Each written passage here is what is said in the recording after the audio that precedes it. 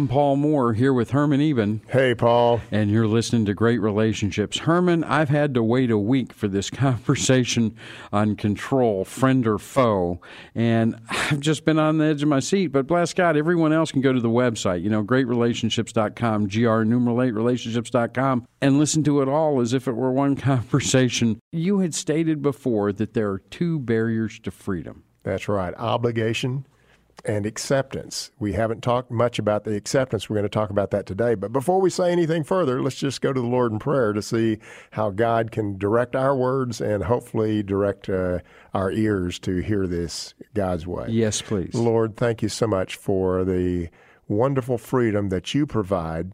And again, you are the example that we are to follow. We aren't to be controlling each other. We're to be following the freedom that you have provided to us. And I pray that we really understand how obligation and acceptance drive us away from freedom. In your precious name, amen. Positive dog training. Hi, I have a dog that's not very obedient. Do you offer corrective training? Yes, ma'am. We use positive reinforcement to correct your dog.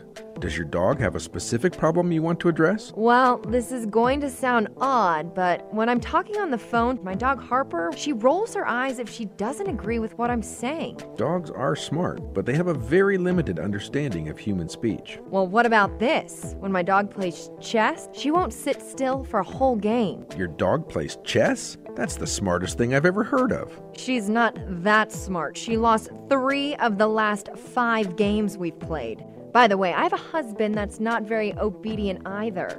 Could I get a discount if you trained both? You could save your money and your energy if you used the example of Jesus. He allows freedom and accepts you even when you're not obedient. Before the prayer and the drama, obligation is a choice? Obligation is always not a choice. In fact, what we do think is when I am obligated to do something, I'm choosing to do that. No, you aren't. Just get this picture in your mind. Get a picture of a Y in the road, and you come to the Y in the road. Obligation is saying what? You have to take this direction. You cannot even consider that other direction. Understand that the Y in the road, the obligation makes you remove choice out of your life. If a person says that I was so sick and tired of them that I left them, that's a form of control or a form of obligation. There's no choice there. A choice is I can do this as well as do that. I can take the Y to the right or I can take the Y to the left. I can do either one of them equally. That's choice. Obligation shuts off one of those choices, one of those options, and makes you think you only have this one direction that you can go. So obligation is not choice. Choice is truly, I can do this or I can do that. Also, last time you talked a lot about fear, right? False expectations appearing real. Or is that what's propelling me into this? Is that why this obligation takes energy, my freedom away? Yes. When we are flashing our me, we're flashing it because we fear something is going to happen to my detriment. Therefore, I need to get in there and control. Forgetting about the fact that God is truly in control and I can trust Him, we take these imaginary fears, which are in the future, and make them mean that if this behavior doesn't change today, it's going to create a problem for tomorrow. And that may be true, but you can't know that because it's future. It's a future event. It's not now. And therefore, we need to be considering, I need to focus on now. Those are the 3 steps that we talked about last time that allows a person to remove control out of their life more. Well, I had to learn a little saying that you had me doing all the time. I can't know that. I can't know that because I make all these assumptions in the future, and these assumptions are driving my behavior. Let's make certain that we bring a verse back to our minds that is so critical to understand why freedom is so important. Galatians 5:1, let me read it to you. Stand fast, therefore, in the liberty by which Christ has made us free, and do not be entangled again with a yoke of bondage. The Lord died to set us free. He is basically saying that it's for freedom that I set you free, Herman. Why are you going back into this concept of control? I want you to be free to follow me. I don't want you to be controlling other people, and I don't want you to be trying to control your own life. I want my spirit to be controlling you. I want freedom for you. And thank you for this verse. But it's difficult for me to understand because I was raised, I was groomed, I was reared to value control. And now you're showing me that Christ is saying, no, I don't value control. I value freedom. He's basically saying to us, I value you obeying me, but you have the freedom to disobey me. That's really what he's saying to us. I value you obeying me. The constant message in the Old Testament, if you just go read, is you didn't obey me. You were following your own way. And that's what typically drives us into control. We have this sense that everybody needs to be doing life our way, and we know what's best, and therefore we get into this form of trying to control. And that is just not going to help us. It's going to drive relationships in exactly the opposite direction, in the wrong direction. And that's where you gave me those 3 steps to be able to put freedom back into my life. Freedom back into your life. That's right. So can I have an example then?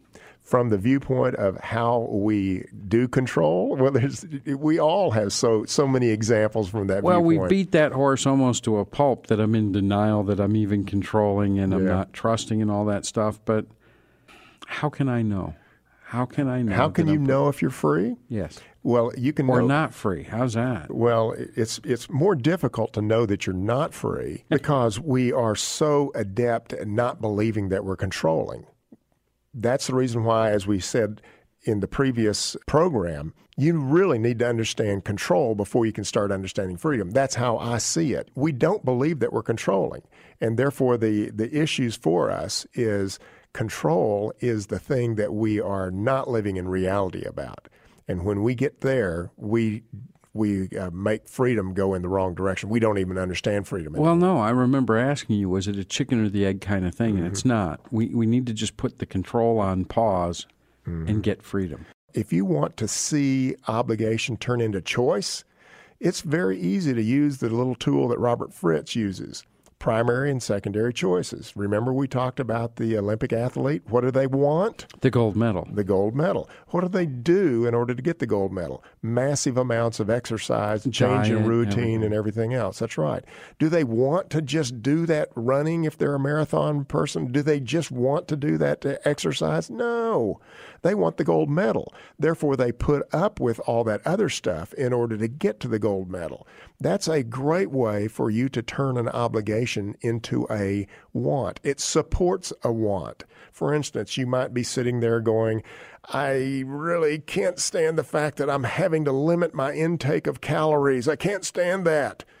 But do I want less weight and greater health? Yes, I do. Okay, well, that works for an Olympic athlete, but if I'm wanting really good relationships, it sets up a dangerous precedent. I can become a people pleaser overnight in trying to follow this example. You can do that, which moves us into the second barrier for freedom, which is all about acceptance or behavior. We miss the fact that we end up creating this role in our life of mixing up behavior with acceptance, and that creates a big problem for us. When we start looking at people from the viewpoint of saying, I'm not going to accept you because of your behavior, we have missed how acceptance and behavior work together. We've missed and turned freedom into some form of obligation almost again at that point in time. So we end up creating a big problem for life. We limit the freedom of other people because now we're tying their acceptance into their behavior, and that just is wrong. We do that all the time, and I didn't even realize it till you mention it. So we'll talk about that in just a moment. In the meantime, find us and like us on Facebook, Great Relationships. That's GR Relationships.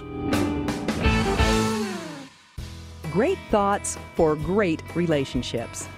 Knowing and practicing this definition of love is the key to all good relationships. Love is seeking the best for others, patiently, kindly, sacrificially, and unconditionally. Great relationships, pursuing the best in work, in life, in love. Right thinking, right relationships, right now. You know how you're always praying for a sign from God that you're meant to go to seminary? This is your sign.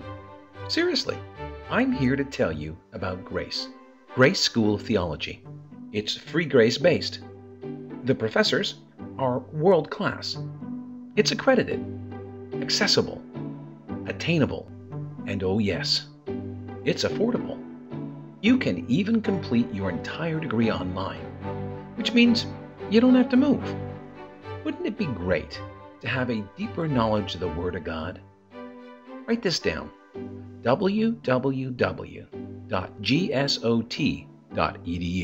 gsot.edu, or call 877-476-8674, 877-476-8674. Now get going. Now.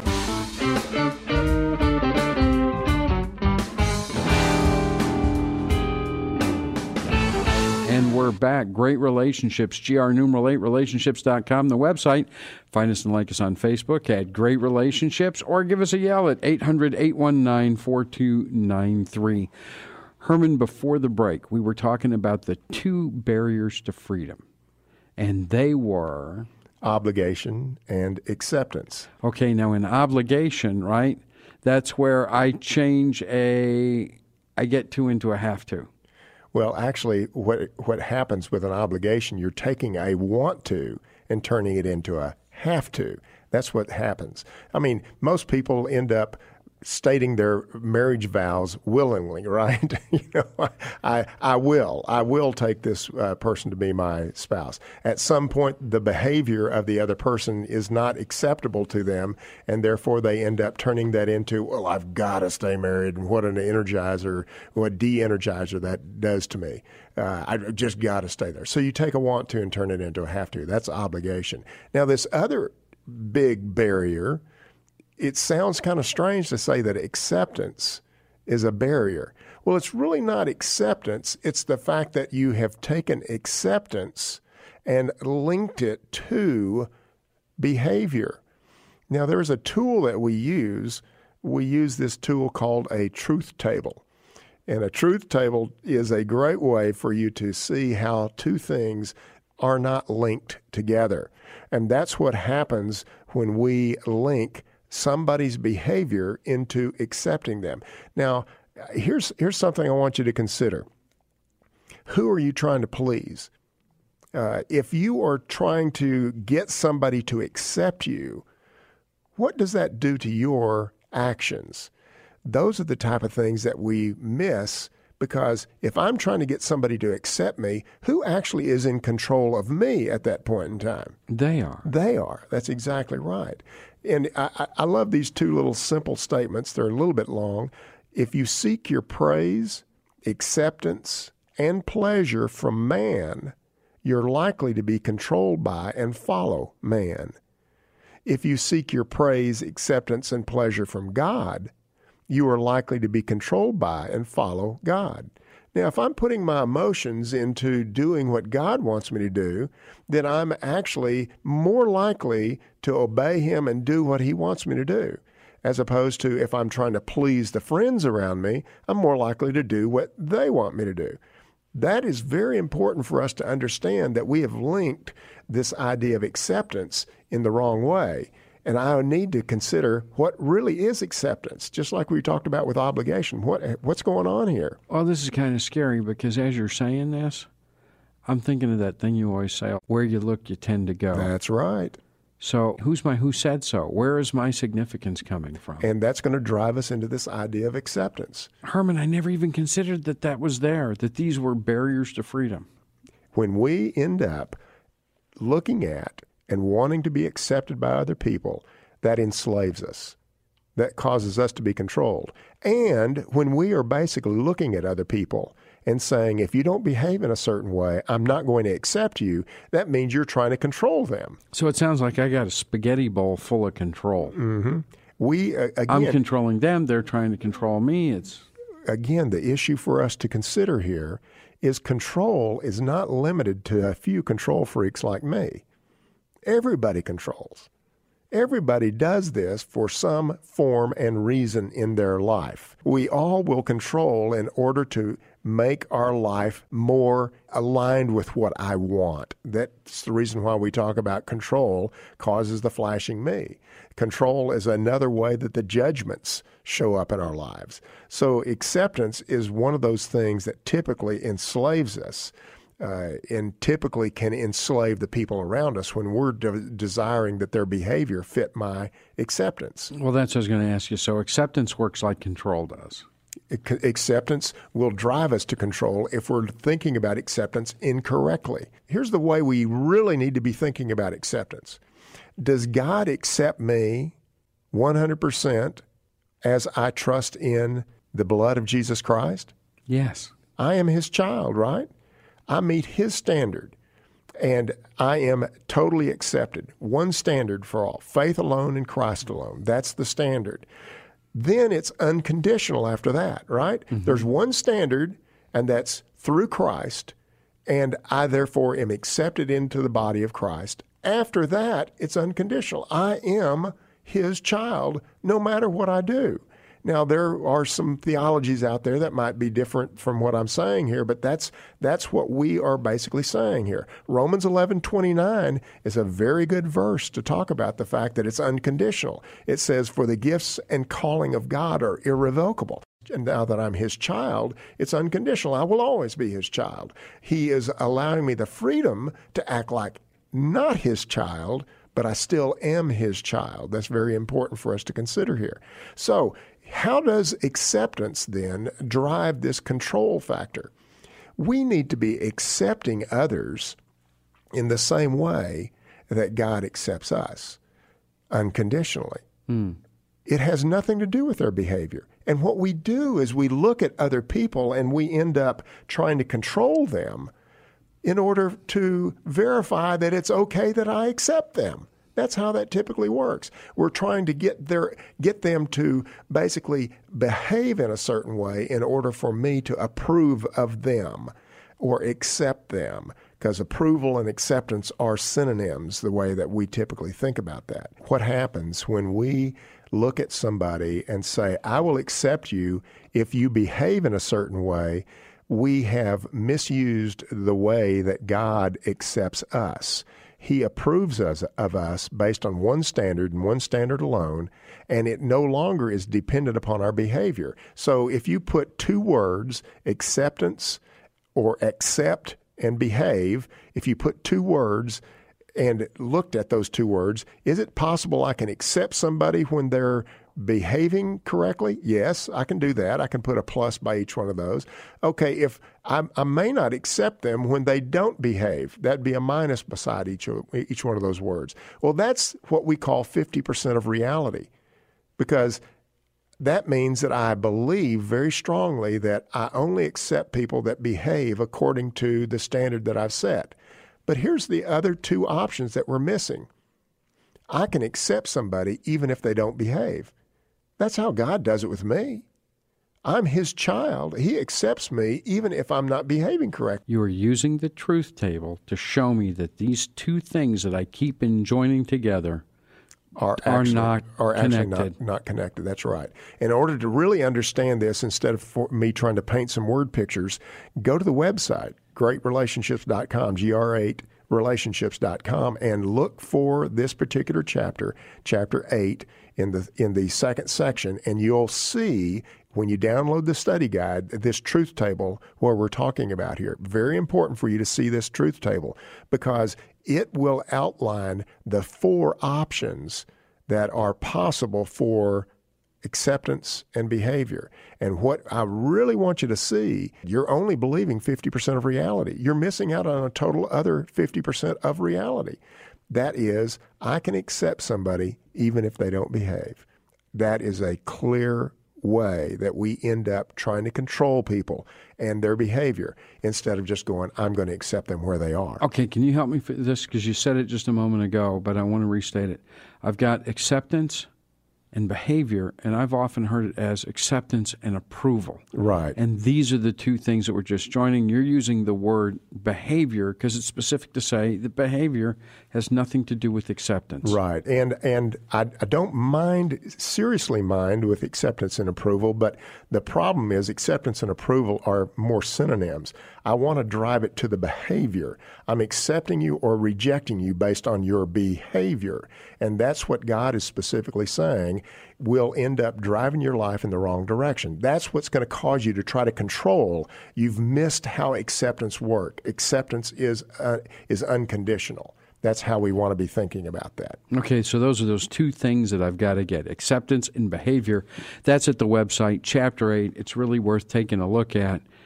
And I can only think of this. You gave us the scripture, Galatians 5:1. For freedom we're set free. And the other thing I can think of in the face of all these things I believe that is not true and the lack of knowledge that I have for the things that are is Hosea 4:6. That my people perish for the lack of knowledge. We'll be back right after this.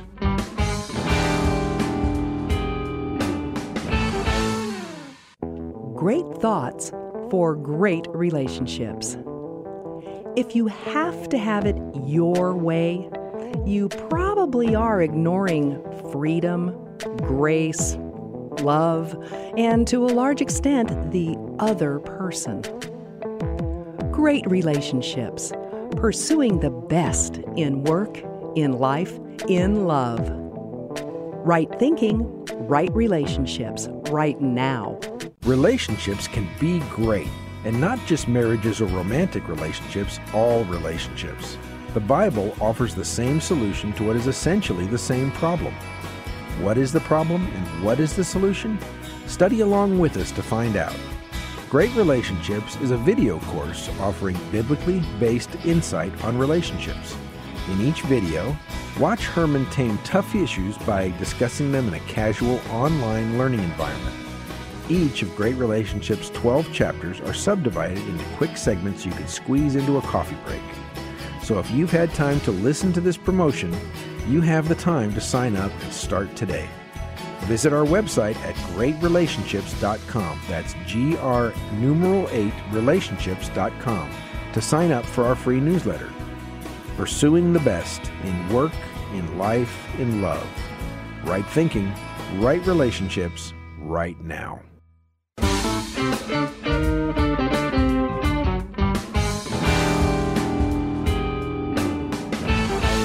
And we're back. Glad that you're joining us. GreatRelationships.com. That's GR8relationships.com.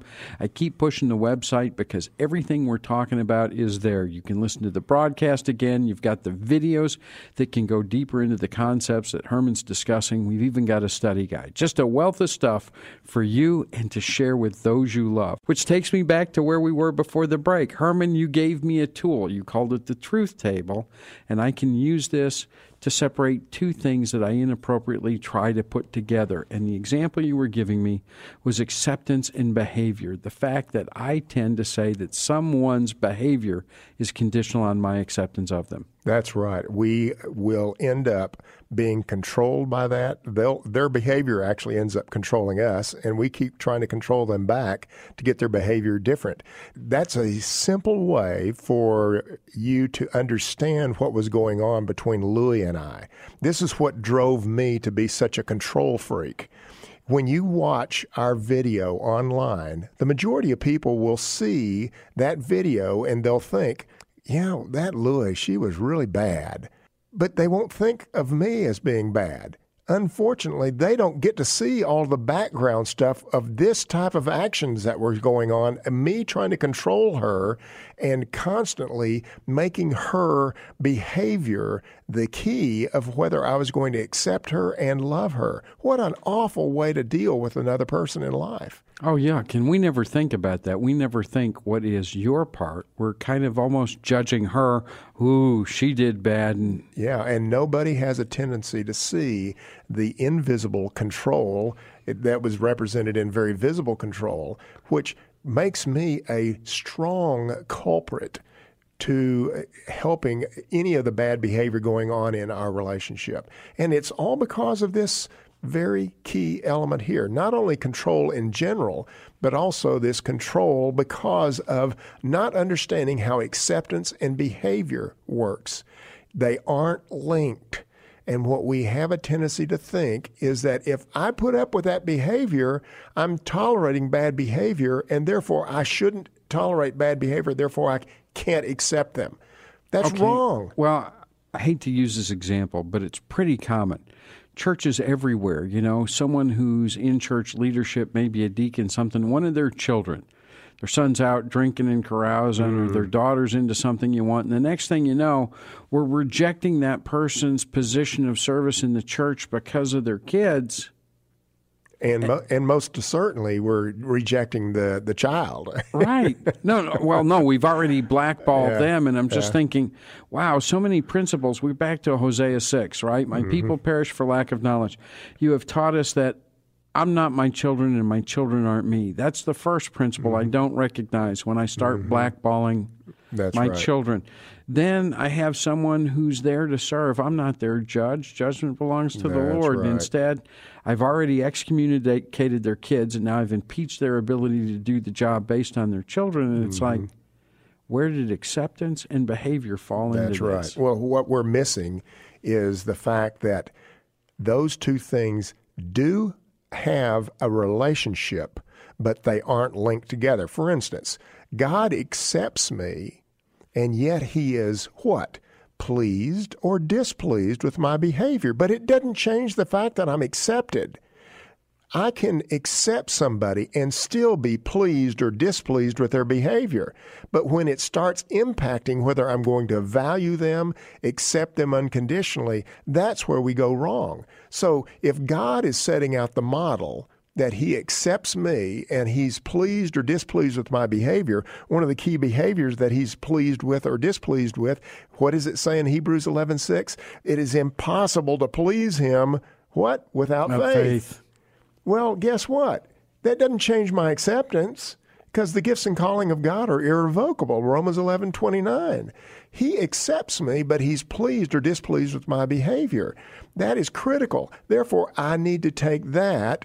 I have this option to choose to do that very same thing with everybody around me. That is a great way to start thinking about this from obviously God's viewpoint, and how we miss that with even our children. We even sometimes reject our children because of their behavior. My level of acceptance was directly tied to their level of approval. Why is this? We're going to talk about this in the future.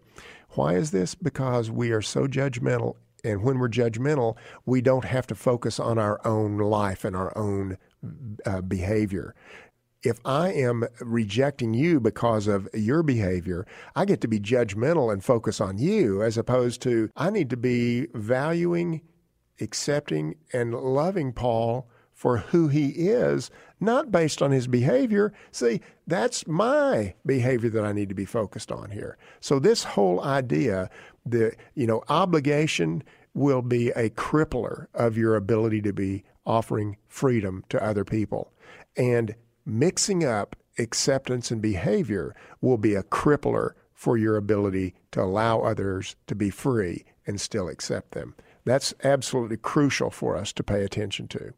So there you go. I've got it. It really is pursuing another's best, patiently, kindly, sacrificially, and unconditionally. That unconditional word out of Ephesians 5, it just keeps getting deeper and deeper. So we are invited, and we invite you. Take the stress out of your relationships by making them great.